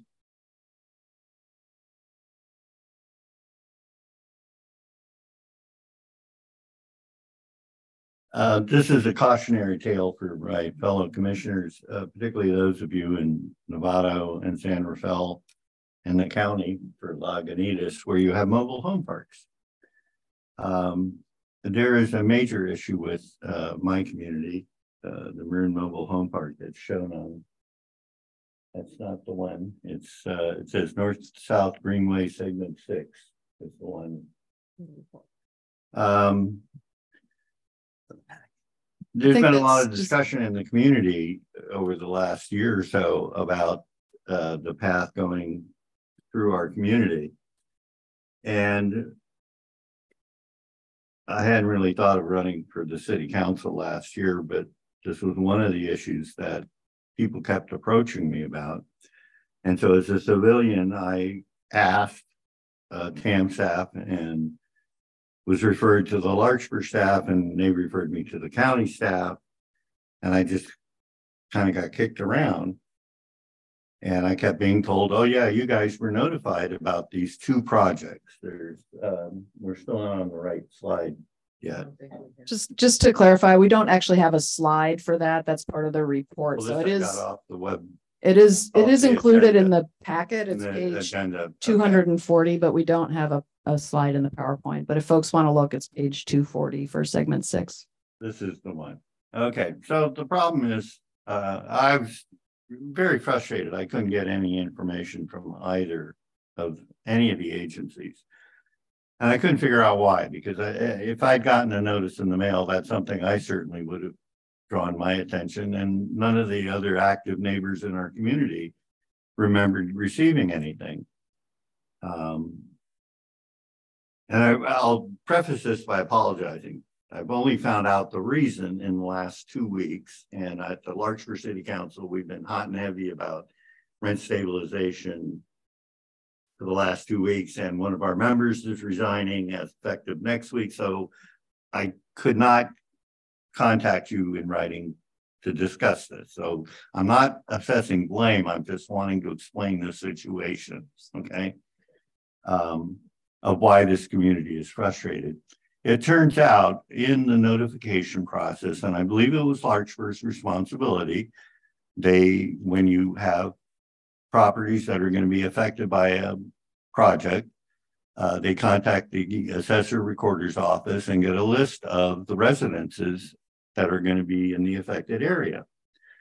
It turns out many years ago, I cannot find anything in writing about this, but I was told by a county employee who would prefer to remain anonymous, and I will honor that, but who was aware of it, is that many years ago, there was a fight between the county assessor recorder, California Housing and Community Development, and the Department of Motor Vehicles over mobile homes. That once they got situated on a lot and the tow part of the front of the trailer was taken off and the wheels and axles were taken off, the county assessor's office felt that that should become real property that they should be able to tax. The state and the Department of Motor Vehicles objected to that, and there was some kind of bureaucratic infighting. The bottom line is, when you ask the county assessor recorder for the homes near these projects, you only get about 30 addresses, and most of those are apparently out of date. the names are out of date. So sometimes the mail gets returned as undeliverable. Bottom line, out of 90 residents, less than 30 got notices about either of these projects. So they've been in the dark and feel they've been ignored. Now, the segment that's directly next to the freeway, which I believe is starting construction fairly soon, I've already raised this with staff that I think it's totally inappropriate. It's a pathway that's going to be directly next to the freeway, which is very noisy and will be confusing for seniors. They won't be able to hear. I mean, it's hard enough to hear bicycles, especially the electric bikes coming up behind you now. With that particular location, you're not going to hear any bicycles. There's going to be issues with splashing onto that walkway from the freeway. It's just it's a horrible design.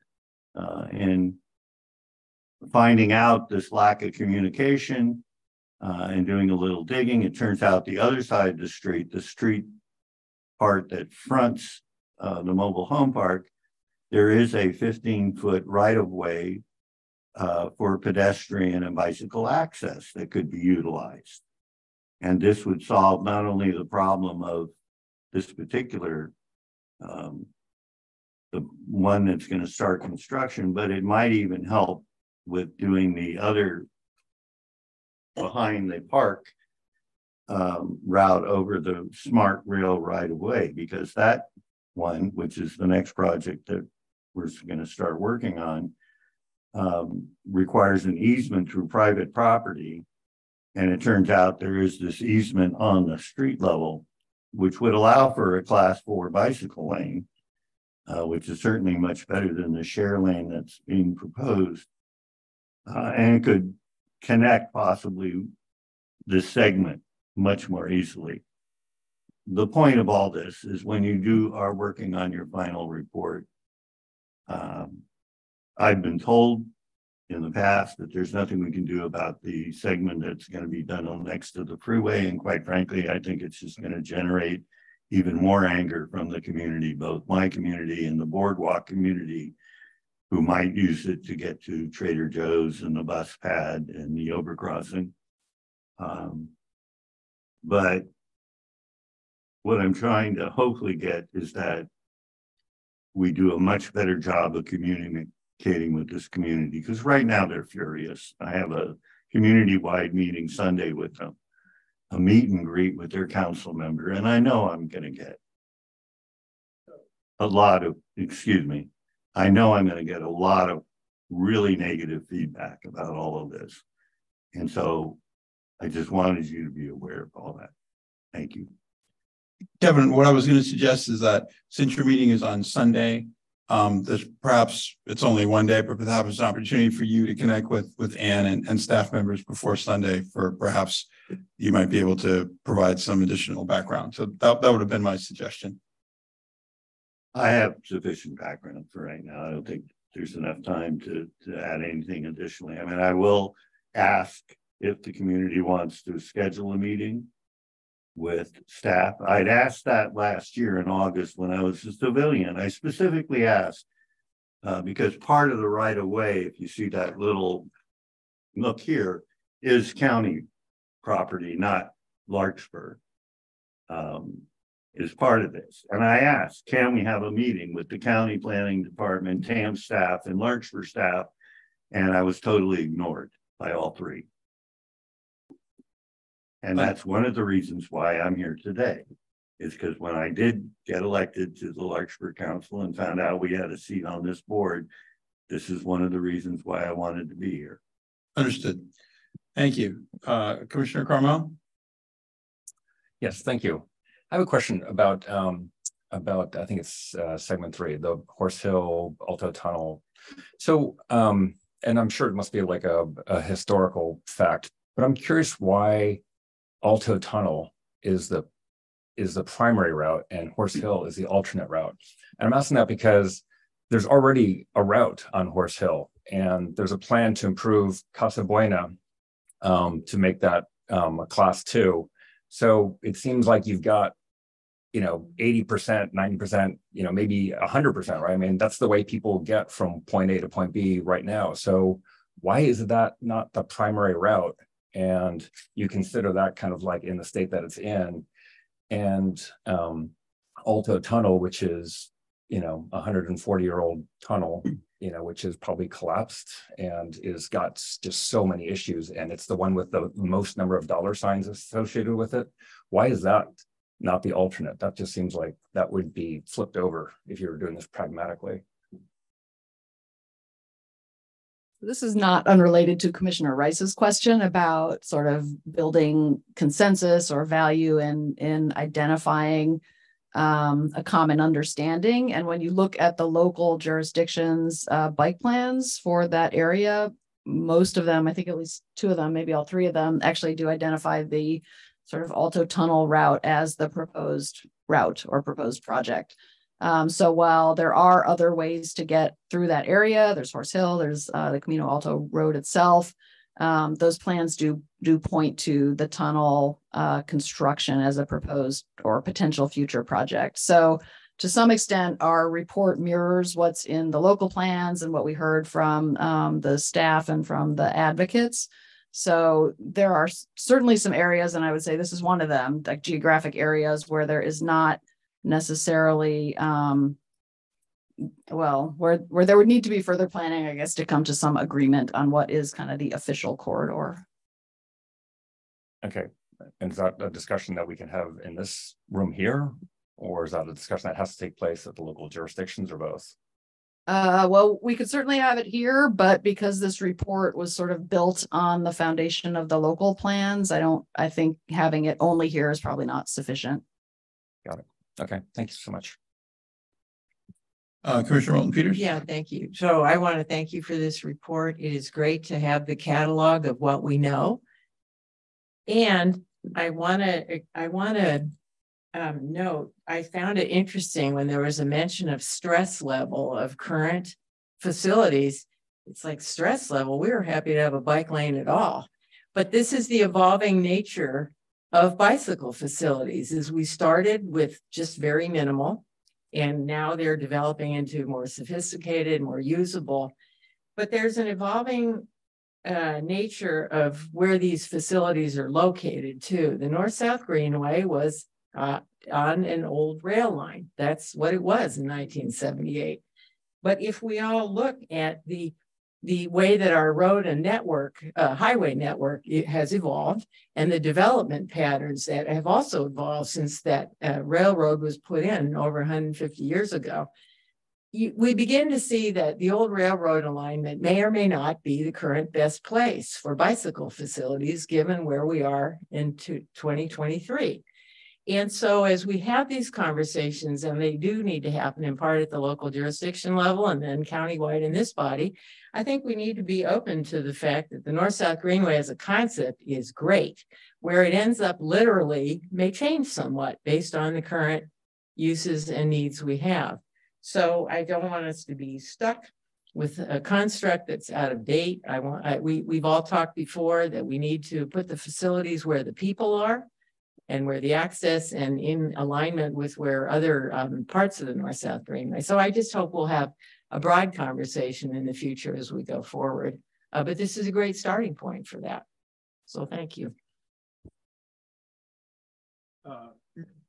Commissioner Rodoni. Yeah, thank you. Thanks for the report and the update. I do think it's an excellent plan sort of going forward and having information in one place. And I particularly appreciate the AP&P Executive Committee sort of leading us to the recommendation to look at alternates, because I do think our approach should be closing the gaps the most efficient way, and maybe avoiding the political, environmental, and funding challenges that may make it impossible in some cases.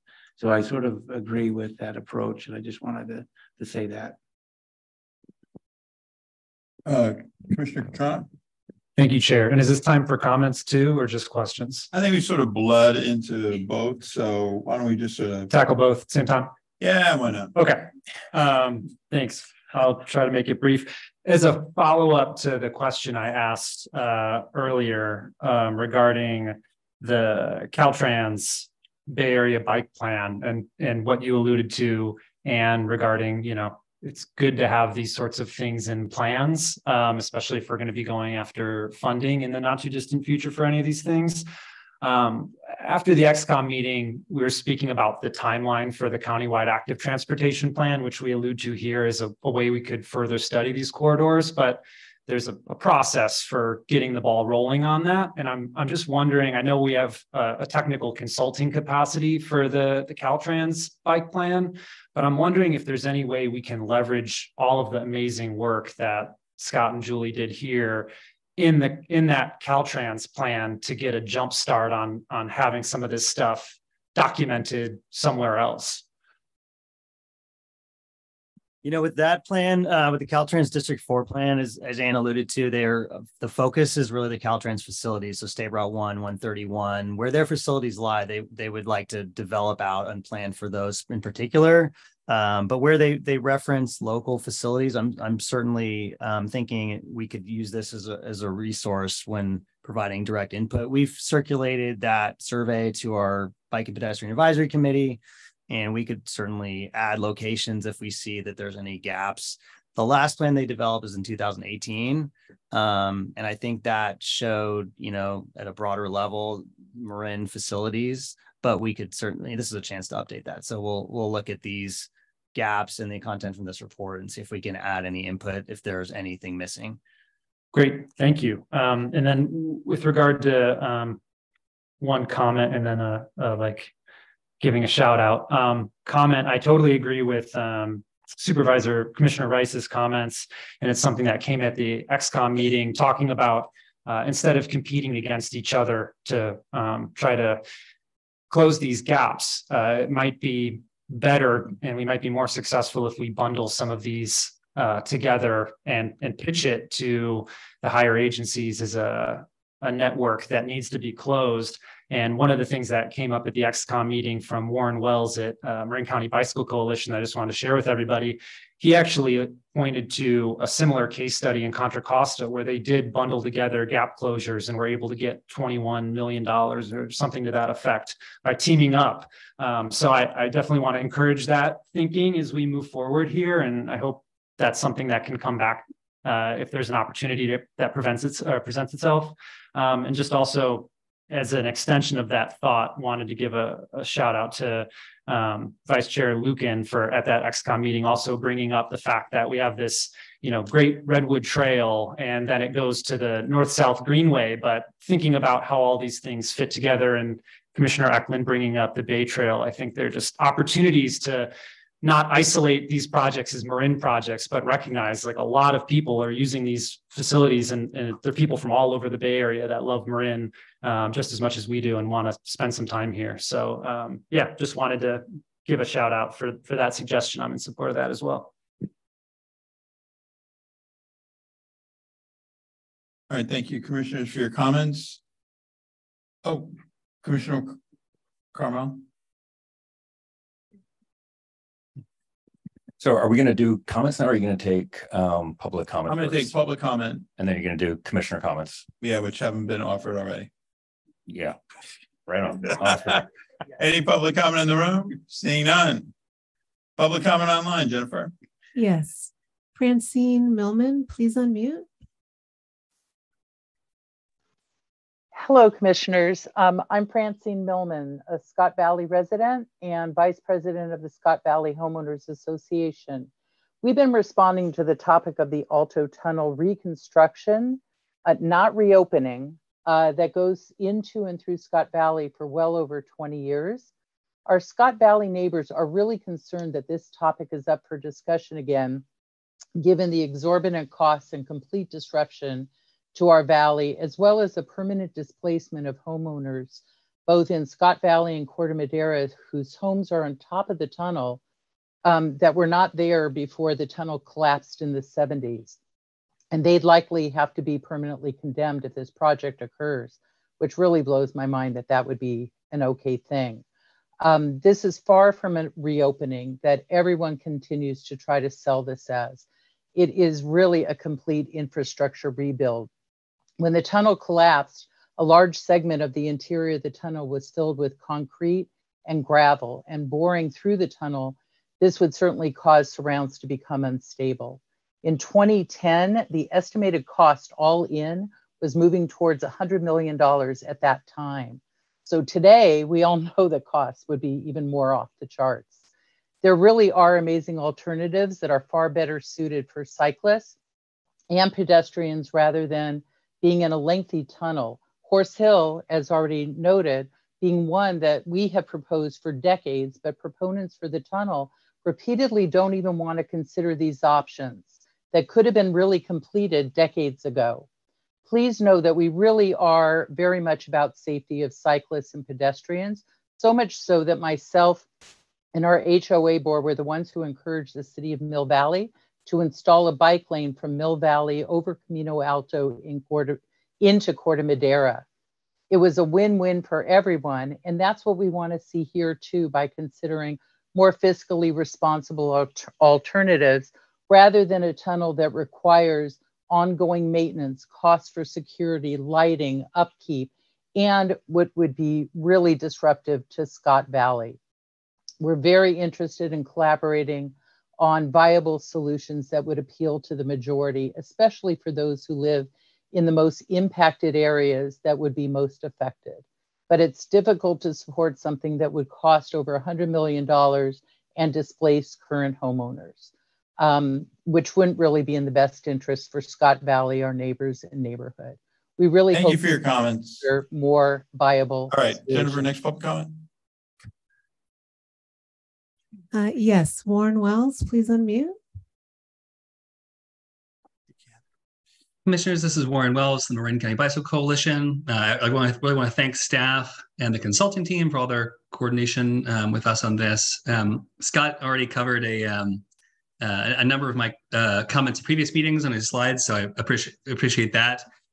But something I did want to highlight for this board is, future work going forward is to come up with, a goal for what the North-South Greenway and Cross Marin Bikeway would be. Anyone who has ridden, much less walked along these corridors, knows that not every existing facility is equal. While a simple sign or paint on the pavement might work on a slow neighborhood street like Greenfield, that won't suffice for most people who are trying to ride a bike or walk, on a road like Sir Francis Drake, where cars are going upwards of 50 miles an hour. So, such a goal might look like creating a separate and ADA accessible pathway.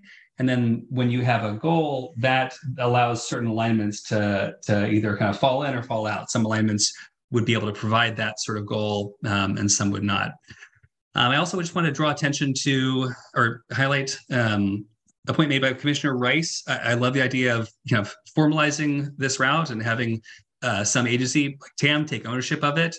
Up until now, the only place to find a map of the North-South Greenway was on the Marin County Bicycle Coalition website, and so I'm overjoyed to see this report and see this this really important project highlighted by this body. And seconding Commissioner Catrano's recommendations, when you are able to talk about this, speaking as someone who was a grant reviewer for the active transportation program, when you were able to draw to say, like, this is a gap closure, not just between these two segments of street, but on a 20-mile pathway, you get much more competitive for state grants, which can be in huge dollar amounts, and that's money coming to the county that we would otherwise have to be spent here. So thank you so much for all your work on this. Thanks, Warren. Jennifer? Yes. Clayton Smith, please unmute. Yes, as a taxpayer, I have a couple of questions. When the North-South Greenway, this project is done, what do you anticipate the total cost of it will have been? And what do you anticipate the annual maintenance expense will be? Also, where did the funding come from? Where is it coming from? And could these funds have been spent elsewhere? And where will the funding come from to maintain it? If these figures are not available currently, when will they be available? And are there any plans to determine how many people are actually going to be using it or will use it when it's completed? And if so, when do they use it? And if not, if we're not going to have any numbers on that, is there some reason why? And in this regard, what would the age demographic of the users of this facility be? And finally, are there any plans to monitor the safe use of electric bicycles on this facility, given the danger that they present, given that many of them have top speeds that are in excess of 25 miles an hour? Thank you. Any additional public comment, Jennifer? Chair, I don't see any additional public comments at this time. Hank, let's bring it back for any closing additional commissioner comments. Commissioner Carmel, I think you had something to share. I need a supervisor to run the thing.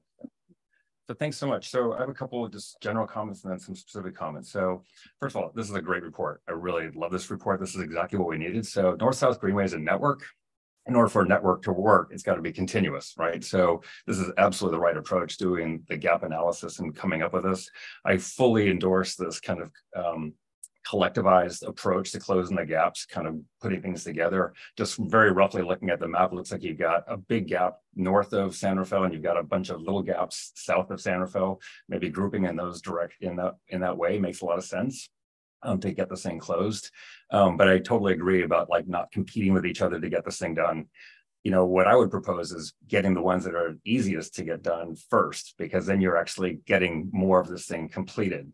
And then putting together a plan over a set period of time, like say 5 years, we're going to have a completed North-South Greenway, whatever that period of time is. So we all have great comfort in that this is going to progress and that this is the end date for it, just like we do, for example, the Marin-Sonoma Narrows project, same kind of thing. So we have an idea of where this thing is going. So I think that's the right way to go about doing this thing. And then just reflecting on the XCOM deliberations, I think the last point that was brought up in that group is really excellent. The whole branding, that branding goes to education, and to get people to use this thing, they need to have some sense of the identity of it. And there's been tremendously great work done by the county parks. They developed these great totem signs. And that is a fantastic way of identifying where the North-South Greenway is, because if you actually ride this thing, it's on roads, it's on multi-use paths, it goes like all over the place, goes through a park. I mean, it's all over the place, right? So finding your way through this thing is really an important part. And I would love it if you leverage what they've done already, because it's super attractive. They did a lot of work on it. It looks fantastic. There's already one at Horse Hill that kind of works well. They're very distinctive. They're very, very easy to find. And I think that kind of branding would go a long, long way. So that's like some general comments. So I have some specific comments, and specifically on this Horse Hill Alto Tunnel thing, because this is a debate that's been going on anywhere between like 20 years and 40 years. And I don't want to get into like the dynamics of individual jurisdictions weighing in on what the primary route is or not. And thank you, Stephanie, for the historical context. That makes total sense now, right? So it's the old railroad line. So, but this tunnel is 700 linear feet of it are plugged with concrete and gravel. So that's a lot. And it's an environmental disaster to try to like drill out all that stuff. And if you look at the parcel maps, there's 2 parcels that are blocking the entrance on the south side. And there's 6 parcels blocking the entrance on the north side. So this is just a quagmire waiting to unfold. If we try to get in there and try to do this thing, the disruption to the neighborhood is going to be insane. The litigation is going to be crazy. You're going to have to buy all of these properties in order to get this thing done. And then you're going to have to drill out a bunch of concrete, which is just environmentally disastrous. So it's not, and so there's that whole aspect of it. So as Francine said on her phone call, this is not a reopening. That's a complete misstatement about what this thing is. This is a complete reconstruction. It's also not really clear that this is even in the right place. So we have in our own plans a Redwood Creek Trail that goes on the other side of 101. There's, of course, the new 101 overpass that's being planned that goes directly to the brand new bridge that we just opened up last year, which goes right to the SMART train. So you actually want the alignment more to the east than to the west. The tunnel goes to the west, doesn't actually go in the right direction. So Horse Hill is actually the direct route. And then with Buena Vista already on the plan for doing, class 2 lanes, that's just another reason why that should be at least the near-term solution. Let me put it that way. Let's not call it like primary and alternate. Let's just call that the near-term solution.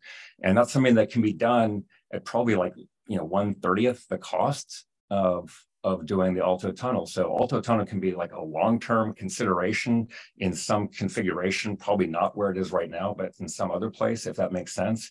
And probably that would make sense in conjunction with other transportation. So Cal Park Tunnel exists because of a train, right? So now if there was going to be a train that was going to come further south, then it would make sense to have a tunnel with a bike path that goes along with it. But I would contend that probably the best way is to kind of go for the low-hanging fruit on this thing and to just work on the one that's most achievable within a reasonable period of time. So we actually complete the North-South Greenway. And that really should be the primary objective here, to do it at a reasonable cost. Last year, Dave Parisi and I, Charles Lee, who's the current mayor of Corte Madera, Todd Cusimano, who is then working for Corte Madera, but now happily works for Mill Valley, and Dave Parisi actually walked the entire length of this segment on Horse Hill, and Dave wrote up a memo, which I think you're in possession of. Stephanie, you have it as well. It's a proposal to do a scoping of what this could possibly be, and to say this is what we could do with Horse Hill to kind of make it safer, easier. This is what it would look like. I would really like that we try to move that ahead as a way of kind of getting this thing going, just to kind of close that gap. This is a suggestion on closing that gap. So to have Dave look at it, he was super excited about what could happen here. It would not cost very much money, and would close that very important gap that connects the very southern part of Marin to the central part of Marin, which right now is just Horse Hill. That's all there is. So that would be my recommendation for that segment. Thank you very much for your good work. Any additional commissioner comments? Vice Chair Luke? Thank you. I'll make it quick. I really just want to applaud this report. I think this is probably the most comprehensive report and analysis of our bike network in Marin that I've ever seen. And it's really exciting because I know what reports like this set the stage for. I think all the conversations we're having here are wonderful. I do want to reiterate, some of the comments I made at the XCOM meeting, that I do think the naming, the branding is really key. When you look at all of the different names out there that kind of just formed organically, we have a lot of overlap. We have the North-South Bikeway, we have the North-South Greenway, we have the Cross Marin Trail, the Cross Marin Bikeway, the Smart Multi-Use Path, the Bay Trail, the Great Redwood Trail. They all overlap, and it could be confusing. I don't think that we need to throw any of these out, but we do need to find a way to tie them all together. And that's really key, especially as we pursue dollars for segments. Also want to report to my colleagues, at least on the North-South Greenway, gaps 7, 8, 9, 10, 11, and 12, which is a lot of the gaps you see sort of north San Rafael and through Novato, is mostly on the SMART right-of-way. And about 2 years ago at SMART, we allocated a total of $11 million to bring all of the remaining SMART multi-use pathway segments up to 30% design drawings, permitting, and engineering done. 7 of that $11 million was all allocated in Novato and portions of North San Rafael. So when you look at those, there's a lot of gaps, but 6 of the 12, gaps 7 through 12, are all in design phase or higher. And I know SMART plans to, once those designs are complete, to be able to consolidate those together to go after grants. And we found success with that. So that will be a significant closure. There's no money for construction, but some positive news for at least gaps 7 through 12, and a lot of progress being made there. So all that to say, this is really exciting. We know what this leads to. And I think TAM plays a critical role in keeping this work moving forward as a convener of all of these different jurisdictions and bringing people together and really developing this as a true Marin County bike network. So thank you, TAM staff, for getting us to this point. So I'll just close by thanking staff. I'll thank all the commissioner comments. I would have actually going to say everything Eric was going to say, except for the SMART bit. I was not going to say that. So I'll just be quiet and say thanks again to everyone for your participation, staff. And with that, we are adjourned. Oh, sorry. It's an action. Wait. Action. Oh, right. This is an action item. I'll move we accept the report. First by Rodoni. Second. Toronto, all in favor? Aye. None opposed? Any opposed? No. Now we are adjourned. Okay.